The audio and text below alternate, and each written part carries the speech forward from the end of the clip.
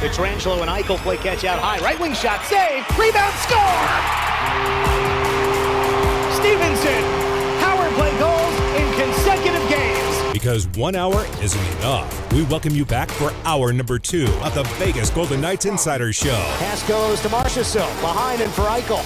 The left sidewall, up top Pietrangelo, to the right, Theodore shoots, he scores! 41 seconds to go. Theodore scores his second of the period. From the Findlay Chevrolet Fox Sports Las Vegas studios and live at lvsportsnetwork.com with your hosts Darren Millard and Ryan Wallace. Hour number 2 rolling along here on a Tuesday. It's the VGK Insider Show. Ryan Wallace, Chris Chapman along with you. Darren Millard in the air. We'll be back on the program tomorrow. The Vegas Golden Knights open up training camp tomorrow, will be on the ice on Thursday, and preseason games start as early as Sunday. So I'm telling you, it's right around the corner. And when the season is in as close as it is to us, you know we're going to reach out to our good friend Jesse Granger with The Athletic to come on the program. First time this season. Hey, Jesse, how you doing, buddy? I'm good. How are you, Ryan? I'm doing well. Obviously, we're getting closer and closer and closer to actual live games in front of our eyeballs. It has been a long summer. Let's start there. What did you do over the course of the longest summer in your professional career?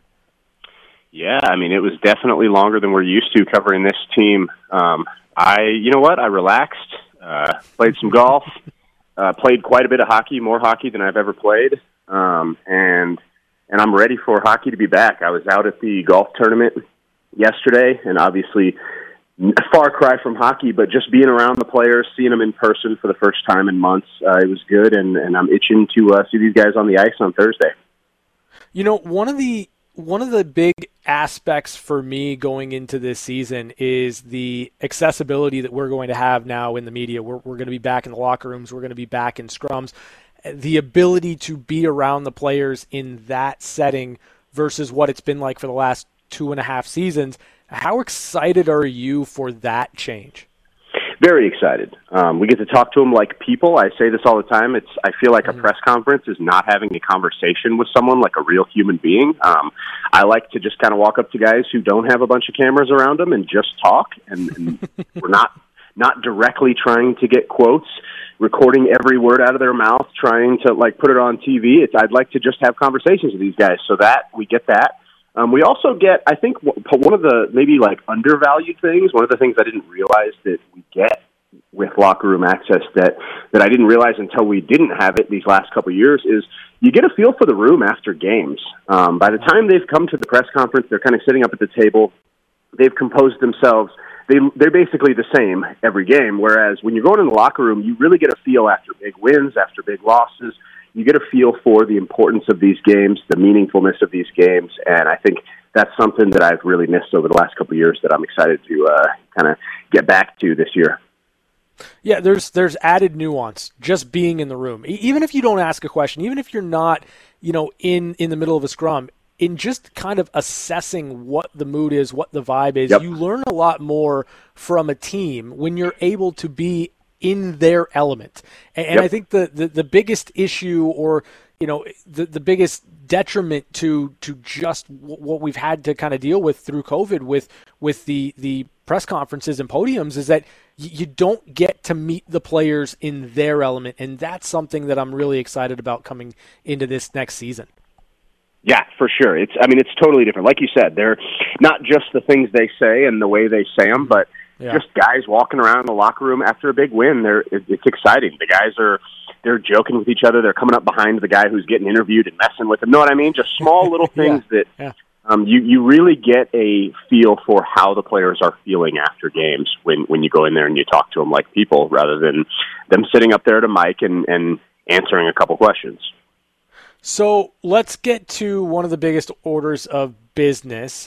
We're going to start here and really hone in on the Golden Knights, but as we get kind of further along in this, I want to ask you about some of the bigger news stories of the day. So just have your hot take meter ready to go. That's all I'm going to tell you.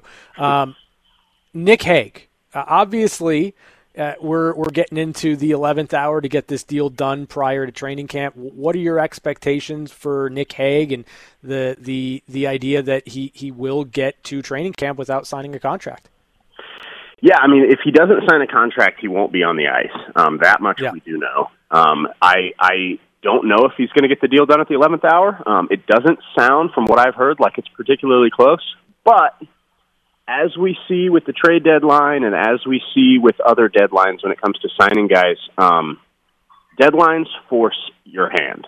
Maybe something that you weren't willing to sign prior to the deadline, you suddenly, as that clock gets closer and closer to midnight, you want to do it. Same with the trade, that maybe you've been talking to a team for 5 months and you just couldn't get a trade done, and then suddenly, magically, with an hour left before the deadline, you both agree to something. So I'm hesitant to say that he's going to not be on the ice.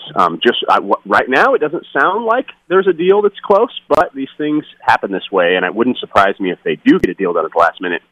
In terms of what it means, I mean, he needs to be on the ice. This is a defenseman who really took a big step in his development last year. He did have some injuries, like pretty much everyone on the team, but he was playing number one minutes alongside Alex Pietrangelo on that top pairing, and he did it well. I wouldn't say he was great up there, but considering his experience and where he is in his development, I was impressed with how Nick Hague handled that.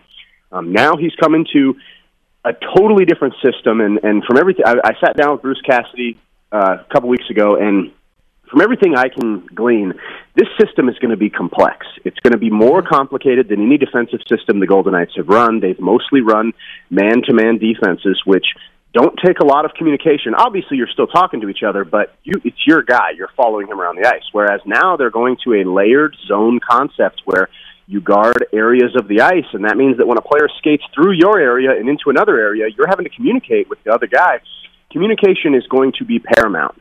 To have a young defenseman in Nick Hague who's still breaking into this league while learning a new system, to have him not on the ice, I mean, there's 3 practices before the first preseason game. To have him not on the ice for any days of practice is not good. So that's kind of the main idea that I wanted to explore when it comes to Nick Hague is, at what point, like, let's just assume the deal doesn't get done prior to training camp. How much time can really elapse before the player has to kind of up the urgency to get this thing done? Yeah, that's a great question for Nick Hague. You know what? I don't know what the offers on the table are. If you're talking the difference of a couple $100,000, and again, this is easy for me to say, it's not my money. I think you're the player, you say, you know what? Let's just take the deal. It is important for me in my career and the path that my career is on to get on the ice and be playing optimally when this season starts. But we don't know how close the sides are. If the gap is huge, you can't just expect Nick Hague to play for a ridiculously low amount. I don't think he's asking for a huge raise. I think he's asking for a raise from his ELC, a reasonable one, like the one you saw Nick Waugh get. And I like I said, I have a hard time saying the player should just capitulate, to use a Bill Foley word, and just take the contract that's offered to him just so he can get on the ice when he feels his value is higher. I mean, he did play top pair minutes, like I said, last year. He's one of the better young players in this. I mean, this is a team that has struggled to develop its young players, partially because they've traded them for stars, but also Nick Hague's really the only one that you can say has developed from a draft pick into a legitimate top 4, top 6 player. So I see why he wants to get paid. Now, I'm going to give you a few names here, and it's actually going to be a 2-part question. Leighton Ahak, Caden Korczak, Daniil Marimanov, or Ben Hutton. Hypothetically, if Nick Hague is not on the ice opening night, which of those 4 players is the guy who's going to fill his spot, and are they automatically going to be playing with Brayden McNabb because we know how well of a communicator he is, and in a complex system, it seems like the young guy automatically is going to play with the guy who's noted as being the best communicator on the blue line? Yeah, I mean, I'll start with, that's a great point with Brayden McNabb. Not only is Brayden McNabb the guy who's one of the best communicators, and he's been great with these young players, he's also played Stevens' system before. So this isn't just Bruce Cassidy's system. He brought Stevens in from L.A., and both McNabb and Martinez have played under Stevens before. I think they're going to be a big part of helping the rest of these defensemen learn the system. So, yes, I think you're 100% right. McNabb is the guy that can help someone. In terms of who it is, probably Ben Hutton. Cassidy likes veteran players. As I said, the system is probably one of the more complex defensive systems. I think a guy who's played as many NHL games as Ben Hutton has probably has a leg up on someone like Korczak or Ahak or Miromanov. After Hutton, I would say I'm excited to see Caden Korczak in preseason and with this big club because he was so good at development camp. Like, doesn't belong on the ice with the rest of these players because he's so good. I need to see that with players of NHL caliber, not just 18, 19-year-olds, before I can say it. But, man, he looks like he's ready to take that step. And they go from a coach in Pete DeBoer who likes offensive defensemen. He obviously Brent Burns and Erik Karlsson in San Jose. He comes in. Shea Theodore had some of his best seasons under him. Alex Pietrangelo. Bruce Cassidy's not that at all. He likes defensive defensemen. Charlie McAvoy was their most offensive defenseman in Boston, and he's nothing like Theodore or Pietrangelo. He's more of a defense-first guy who can also pitch in. So I think that maybe Cassidy leans more towards a Korczak opposed to a Miromanov, whereas DeBoer liked Miromanov a little more. I think you might see Cassidy going towards the stay-at-home defenseman, and that's what Caden Korczak is. I remember when they drafted him, we asked him who he wants to be. He said, I want to be a stay-at-home defenseman, lockdown guy, take care of my end. I can play the hardest minutes. That's what he wants to be. So I'm excited to see Korczak in preseason. He's one of the guys I'm most going to be focused on this week to see where he's at in his development because I really do think he's ready, and it wouldn't surprise me if he's a full-time NHL player by the end of this season. Yeah, that's an interesting point on Caden Korczak and really an interesting point on the complexity within the system and what Bruce Cassidy is going to be looking for. But, you could make the argument that a younger player might be easier to mold than, say someone like Ben Hutton, who's been around a long time, who had kind of adapted to what Pete DeBoer wanted out of his players last year. Like, there's going to be a learning curve. There's going to be, getting used to what Bruce Cassidy's looking for from his team. And on that point, I did want to talk about it because you have a piece on The Athletic where you kind of dig into 5 keys that Bruce Cassidy's looking for. And I'm not going to give everything away, but I did want to talk about pace because I think pace is going to be really interesting. Why is pace so important to Bruce Cassidy? Yeah, I agree. It's super interesting. So I'll go back to a piece I wrote before, which was I asked him, in his introductory press conference, he said his system is goaltender friendly. You know me. Yeah. I found that perks my ears up. I'm like, oh, here we go. So I asked him to expand on that, and he said something very interesting. He said, we don't give up high-danger chances. We don't give up 2-on-1s. We don't do this. We don't do that. It's like, okay, that's pretty obvious. How do you not do that? And he said, we are not going to take risks through the neutral zone. We're going to make safe plays through the neutral zone. And to me, that says, okay, great. You're going to have less turnovers. Golden Knights fans are probably loving hearing that because this team, they would not give up a high-danger chance all game, and then they'd turn it over at the blue line, and it would be in the back of their net. It's happened far too often over the last year. So Bruce Cassidy wants to minimize those mistakes. But when you play simple through the neutral zone, it's also going to stunt your offense a little bit. It's going to be harder for you to generate in transition. So I think the way he's trying to overcome that is, okay, we're not going to make complicated passes. We're not going to make fancy passes. We're going to make the simple play, but we're going to do it fast. The hardest thing to do to defend in the NHL is speed. So if you're going to play simple, you have to play fast. So I think when he says pace, he says, look, we're defending for 2 reasons. We're defending to keep the puck out of our net, but then the moment we get the puck back, we're attacking. And he wants to see how fast this team can transition from defense to offense, bring the puck up the ice, because I think it's going to be such a big key under Cassidy. Because of the simplicity of their neutral zone play, they've got to do it fast, and you've got to be in good shape to do that. So conditioning is another big key that he has for this camp that he's going to be looking for. He said these guys come in great shape, but he wants to get them in even better shape. It's going to be interesting to see. I think it's very different from what we've seen. You know who jumps out immediately when you talk about that? William Karlsson. Yes, he does. Speed, motor, pace. I would make the argument that when you are allowed to fly and when you're looking to simplify, but you're looking to play with the type of pace that you need to kind of break things down in a simplified manner, William Karlsson becomes the front of mind player to me. Are you looking at Karlsson as a player that can benefit greatly from what Bruce Cassidy's talking about here? Yes, I think so. And I think Karlsson fits what Cassidy wants in a center. I mean, you look at his centers in Boston, they were all defense-first guys who can also pitch in offensively. That's William Karlsson to a T. I think his speed's going to help. But you know what? The Golden Knights, you look at their top three centers, Jack Eichel, William Karlsson, Chandler Stevenson. What do they all three have in common? They can fly. So they have speed up the middle. And even Nick Waugh, you put him as your fourth center. I mean, Nick Waugh, he's a big guy, but he moves really well up the ice. So I do think that they have the centers to play fast, to play simple. I think they're gonna fit it well. The question is, they lost Max Pacioretty, they lost Evgeny Dodonov. Will they have the wing talent to play with them? To me, that's the biggest question for this team. That and goaltending, obviously, with Robin Lehner out for the year. But I think at center, they're looking pretty darn good from both a style standpoint and a talent standpoint. You know, you mentioned four guys there that were going to play center. My question to you is, are you confident that Chandler Stevenson is going to play the center position, or do you think maybe they put him out on one of the wings? Wouldn't surprise me if they put him on a wing. We saw, Jack Eichel didn't get the best chance to build chemistry with everyone last year. I mean, it was basically a new line every game because of all the injuries and everything.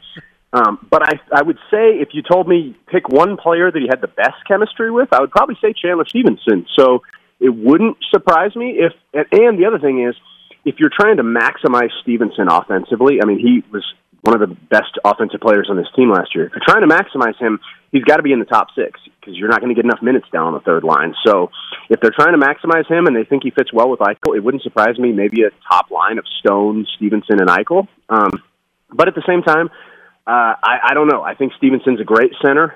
To be honest, I think it comes down to what do they want to do with Nick Waugh. If they want Nick Waugh to be the fourth-line center between, I don't know, say Carrier and Colasar, and you want to have that fourth line solidified, then I think Stevenson's your third line center. If they want to, and Cassidy actually mentioned this to me, he said maybe we want to move Waugh up to try to continue his offensive production. Waugh has taken big steps offensively.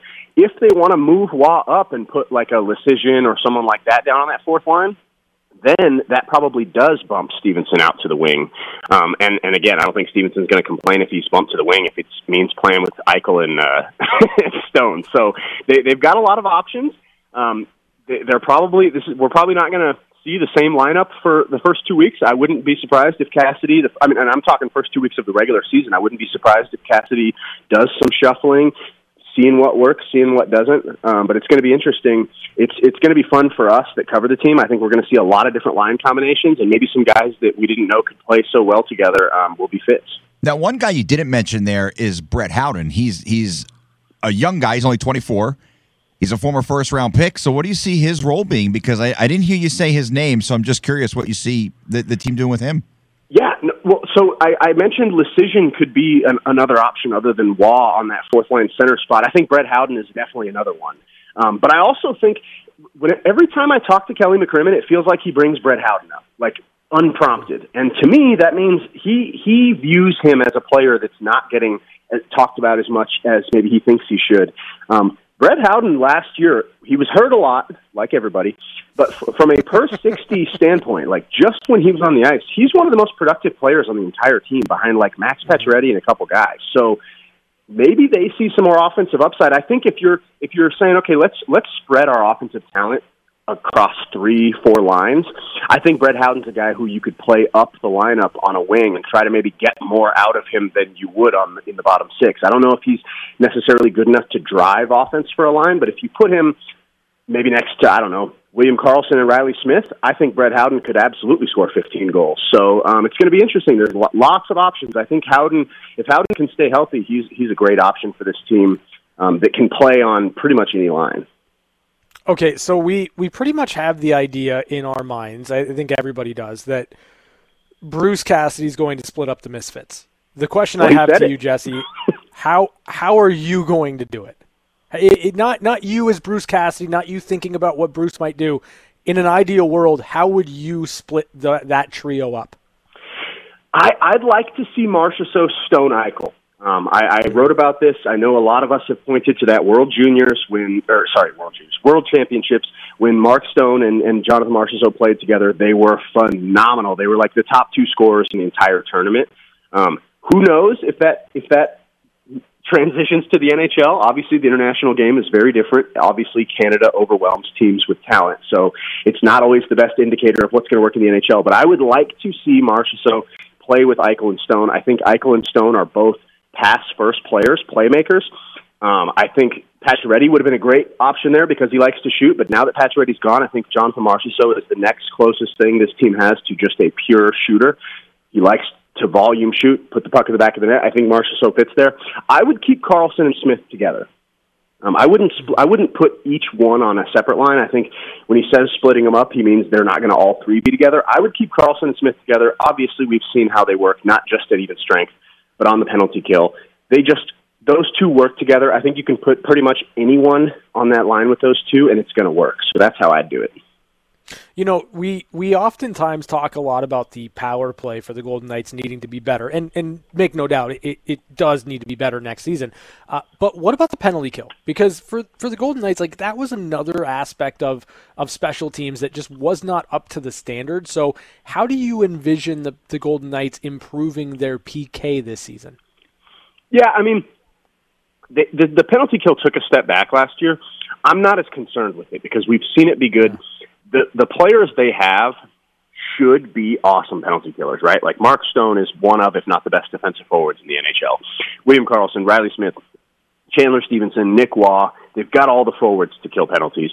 Pietrangelo, Theodore, McNabb, Martinez, those guys should be able to have I think they're going to have a top 10 penalty kill, possibly top 5 penalty kill. I'm not as concerned about it. Also, and I mentioned Martinez. I mean, the guy is a shot-blocking machine. There's nowhere you need that more than on the penalty kill, and he was out for all of last season. So just putting him back in there, putting Mark Stone back in, to me makes that penalty kill really good. I don't think Cassidy's got as big of a task in front of him to get that penalty kill back up to being really good, whereas the power play, we haven't seen it. I mean, it's been 3 years. We have not seen this power play be good. So to me, that's the one I have a lot more concern.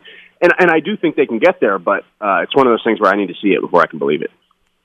You know, the interesting thing about the power play is you've got 2 players that I think everyone is assuming will probably be on the top unit. And, you know, my argument is they essentially play the same position on the power play, and that's Phil Kessel and Jack Eichel. You want them on the half wall facilitating. So do you get the sense that you'll see a loaded up power play unit with Phil Kessel joining the big guns for the Golden Knights, or do you think you split those guys up on 2 separate units?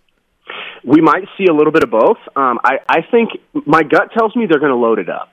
And I think that I kind of like it. Obviously, it would help to have each guy kind of quarterbacking each power play.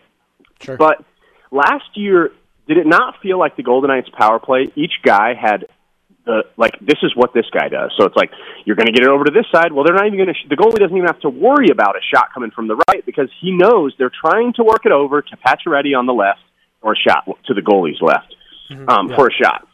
When Martinez was healthy, what were they trying to do? They were trying to set Martinez up for the one-timer from the right circle. It just felt so predictable. I think that if you put Eichel on the left half wall and Kessel on the right half wall, and Kessel, he has played mostly on the left, but I looked at his power play in Arizona, and he was on the right quite a bit, so he's comfortable over there.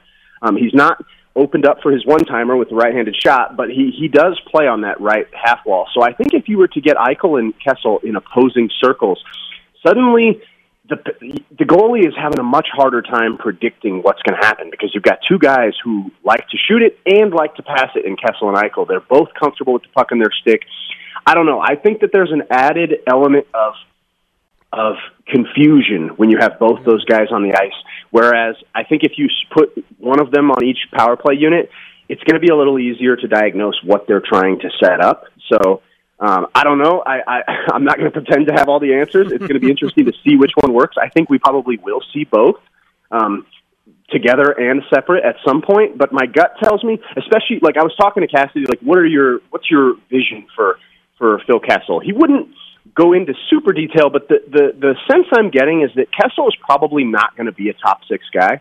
I think there's a chance he could, but I ideally, they want him to be on the third line to give them some scoring depth, minimize his minutes at 5-on-5, and really use him on the power play, almost as a specialist. They're going to tell Phil, look, you're not going to get the minutes you probably are used to at 5-on-5, but we're going to make up for that by getting you on the power play. And to me, to do that, you've got to have him on the power play, the top power play unit. So that's kind of what leans me towards thinking that they're both going to be on that top unit. All right, Jesse, last one from me, and I'm going to switch gears a little bit, but the goalie situation, they trade for Adin Hill. It sounds like Laurent Brossoit might be a little bit closer than I think some of us, myself included, anticipated, and obviously you've got Logan Thompson, who I will point out is waivers exempt. When Brossoit is healthy, how do you see the goalie situation shaking out? Yeah, they're making it sound like he's closer. I mean, we asked Cassidy. He said he's probably not going to be on the ice for the first day of camp, but he may be on the ice at some point.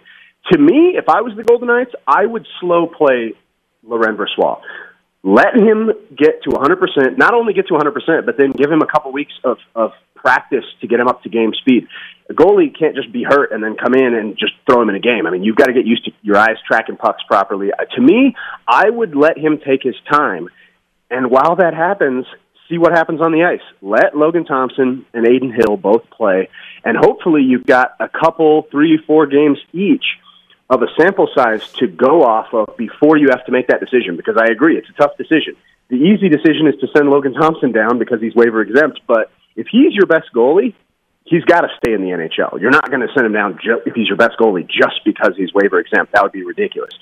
So before you waive one of Hill or Brossoit, to me, you've got to see what you've got in Thompson and Hill. So if it was me, I would tell Brossoit, look, we know you're getting close. We want to make sure you're 100% ready to go to show your best stuff. We're going to get you up to speed. In the meantime, we're going to let Hill and Thompson play.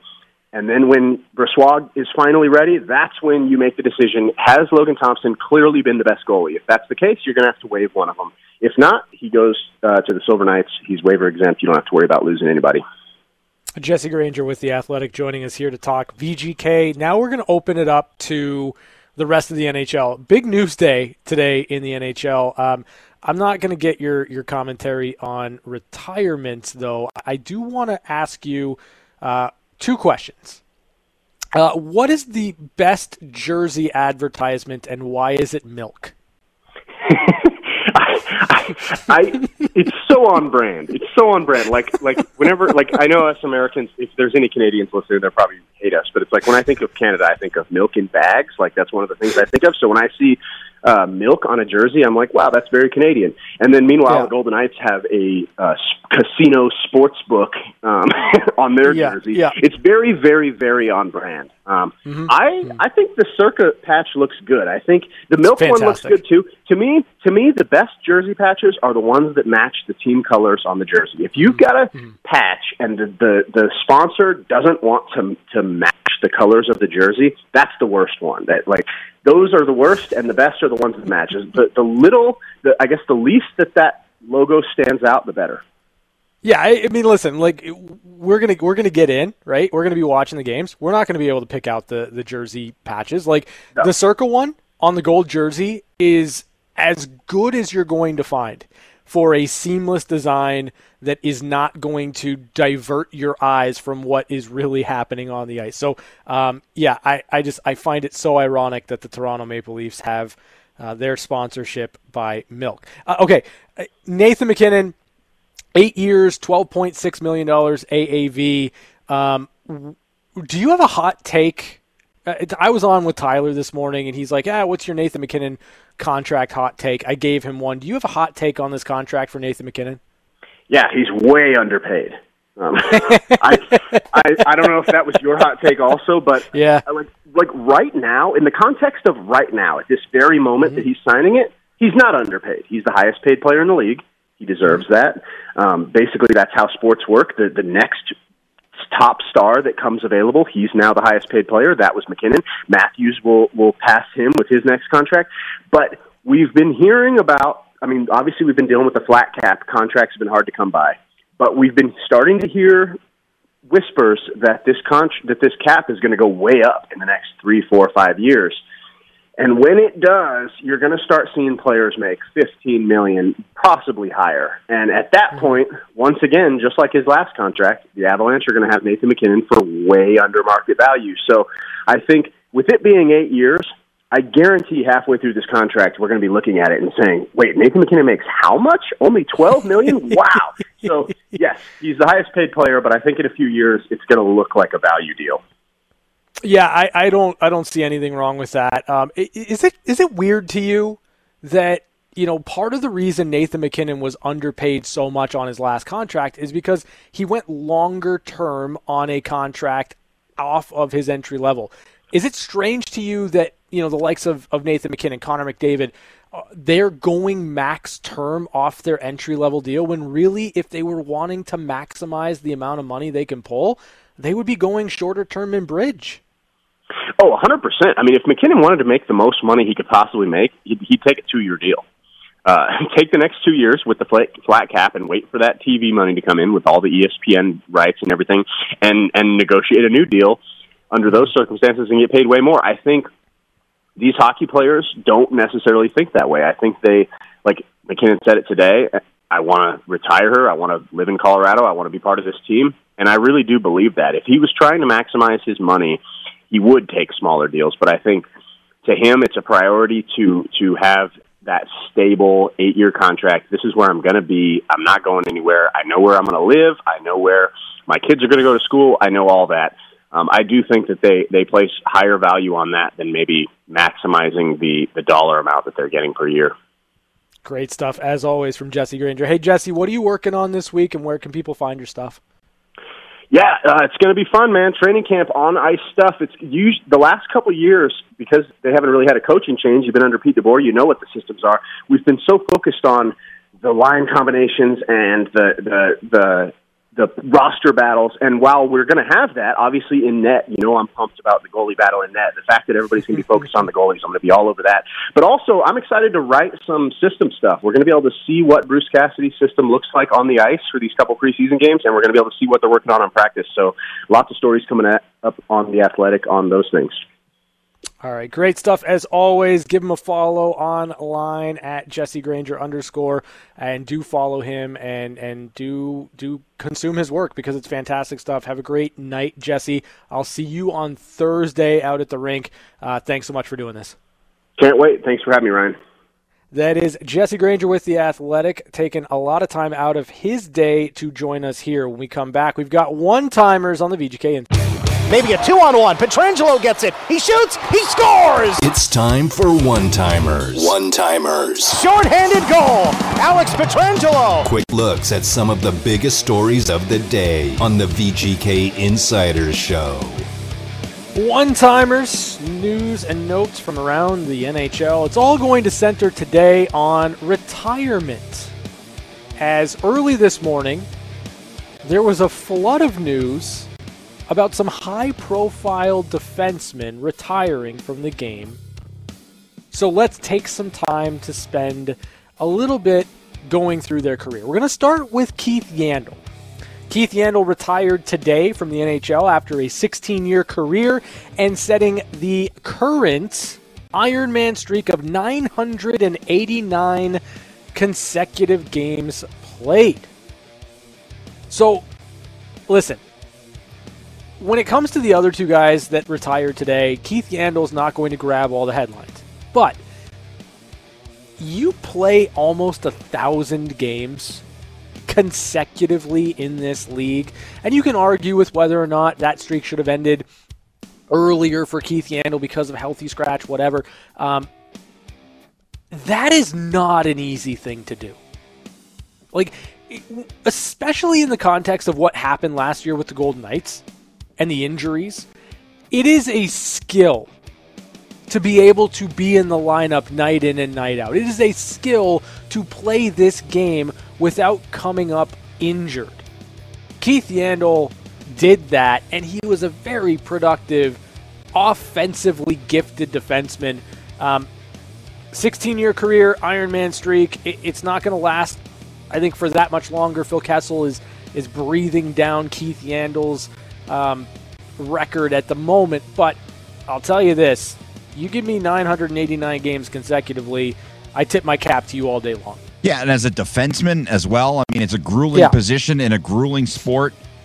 You know what's amazing about that record, and I will preface it by saying we possibly will see that record being broken this year, but Yandel broke, what, a 30-plus-year-old record as far as the Ironman streak goes, and we could now see that record broken in less than a year. I mean, that's pretty incredible, and it's a testament to just how hard it is to not miss games in the NHL. I mean, it seems like every player misses games year in and year out. It doesn't matter what team you root for. It seems like good players miss games, and for a guy to play that long, I mean, it's just ridiculous. Yep. On to the next one. PK Subban, after 13 years in the NHL, a Norris Trophy in 2012-13, and a three-time All-Star, has called it a career. So, like with PK Subban, I'll say this. Never won a Stanley Cup, got close with Nashville when they made it to the Cup final, lost to the Pittsburgh Penguins. PK Subban could transcend hockey.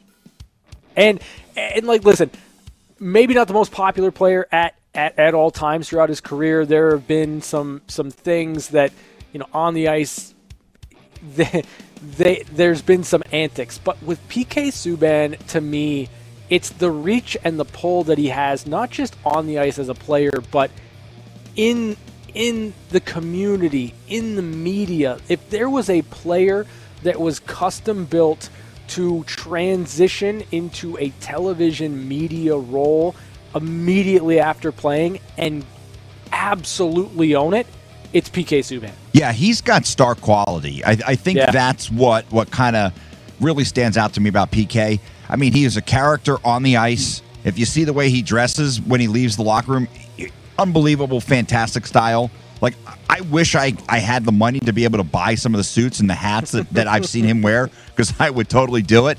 But he's got he transcends hockey.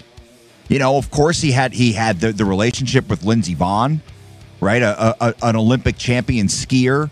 So he's a guy who kind of transcended the sport, and I think he's a guy who could cross over, not only just being a hockey analyst, but a guy who does other things in television, maybe not to the point that a guy like Michael Strahan has, but I could see PK on ESPN doing shows with Stephen A. Smith or other prominent personalities that ESPN has, because PK is he's that good of a personality that I think if you're ESPN or Turner, you want to utilize that guy and really, really give him a stage to shine on. I mean, he's one of my favorite personalities in the game. Yeah, he had a great career. I'm sad to see him go, but I think we haven't seen the best of PK yet, because I think he's a star in the making on TV.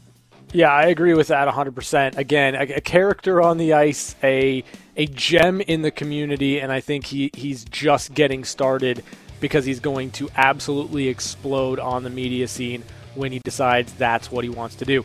Last one, trio of retirements, trio of defensemen calling it quits today. Zdeno Chara, after 24 years in the NHL, a Stanley Cup, the Norris Trophy in 2008-2009. He won the Messier Leadership Award in 2010-2011. He was captain of the Boston Bruins for 14 years. This is a player that was just in a league of his own. The size, the strength, the ability that he had to use all of his physical attributes to the highest quality. The most terrifying man on the ice for every season he played. The most terrifying physical specimen on the ice every year that he played. He's an absolute force. I'm sad to see this day. I loved watching Zdeno Chara play hockey. I love the fact that he was able to find a way to get that Bruins team over the hump against the most unlikable team in the history of sports, the Vancouver Canucks. There's really not much else you can say. Just an absolute class individual, and the game is gonna miss Zdeno Chara. Yeah, I'm gonna miss him because he was the only guy in the NHL who was older than me. Now, there's a couple of guys who are within a few weeks of me, but striking distance. Yeah. But now I'm older than every single player in the NHL, and it disappoints me. I was hoping he was going to play forever, but good career for Big Z. And man, you don't meet a lot of people in this business who just intimidate you, and whether it was on purpose or not. But he's a dominating presence. Like when you see him in the locker room or you cross paths with him, he is a big guy. I mean, I would say outside of Mike Tyson, there haven't been too many guys I've just kind of like whimpered and cowered from when I met them. But Zdeno Chara, a guy who was just a dominant presence in the locker room for the Boston Bruins for a very, very long time, and I would say he's definitely a Hall of Famer. Yeah, 100%. Zdeno Chara, to me, is a Hall of Famer, and you're right, intimidation. I shook his hand once, and my fingers are still broken from it. So congratulations to Zdeno Chara, PK Subban, and Keith Yandle on their collective careers. Those are your one-timers for today, Tuesday, September 20th. We're back to wrap up the show. When the guy wouldn't stop talking, we had no choice but to give him his own segment. It's time for Catching Up with Chapman. All right, Ryan, I know you are a big television guy. You love to watch series. Well, I finished Cobra Kai Season 5 last night. We watched, my wife and I, we watched all 10 episodes in about 4 or 5 days. We did about 2 episodes a night, but I saw it getting a lot of flack on social media. I'm going to say, look, as a nostalgia guy, I enjoyed it. And if you haven't seen it, for me, it brought me back again, like every season has. It just keeps bringing you back.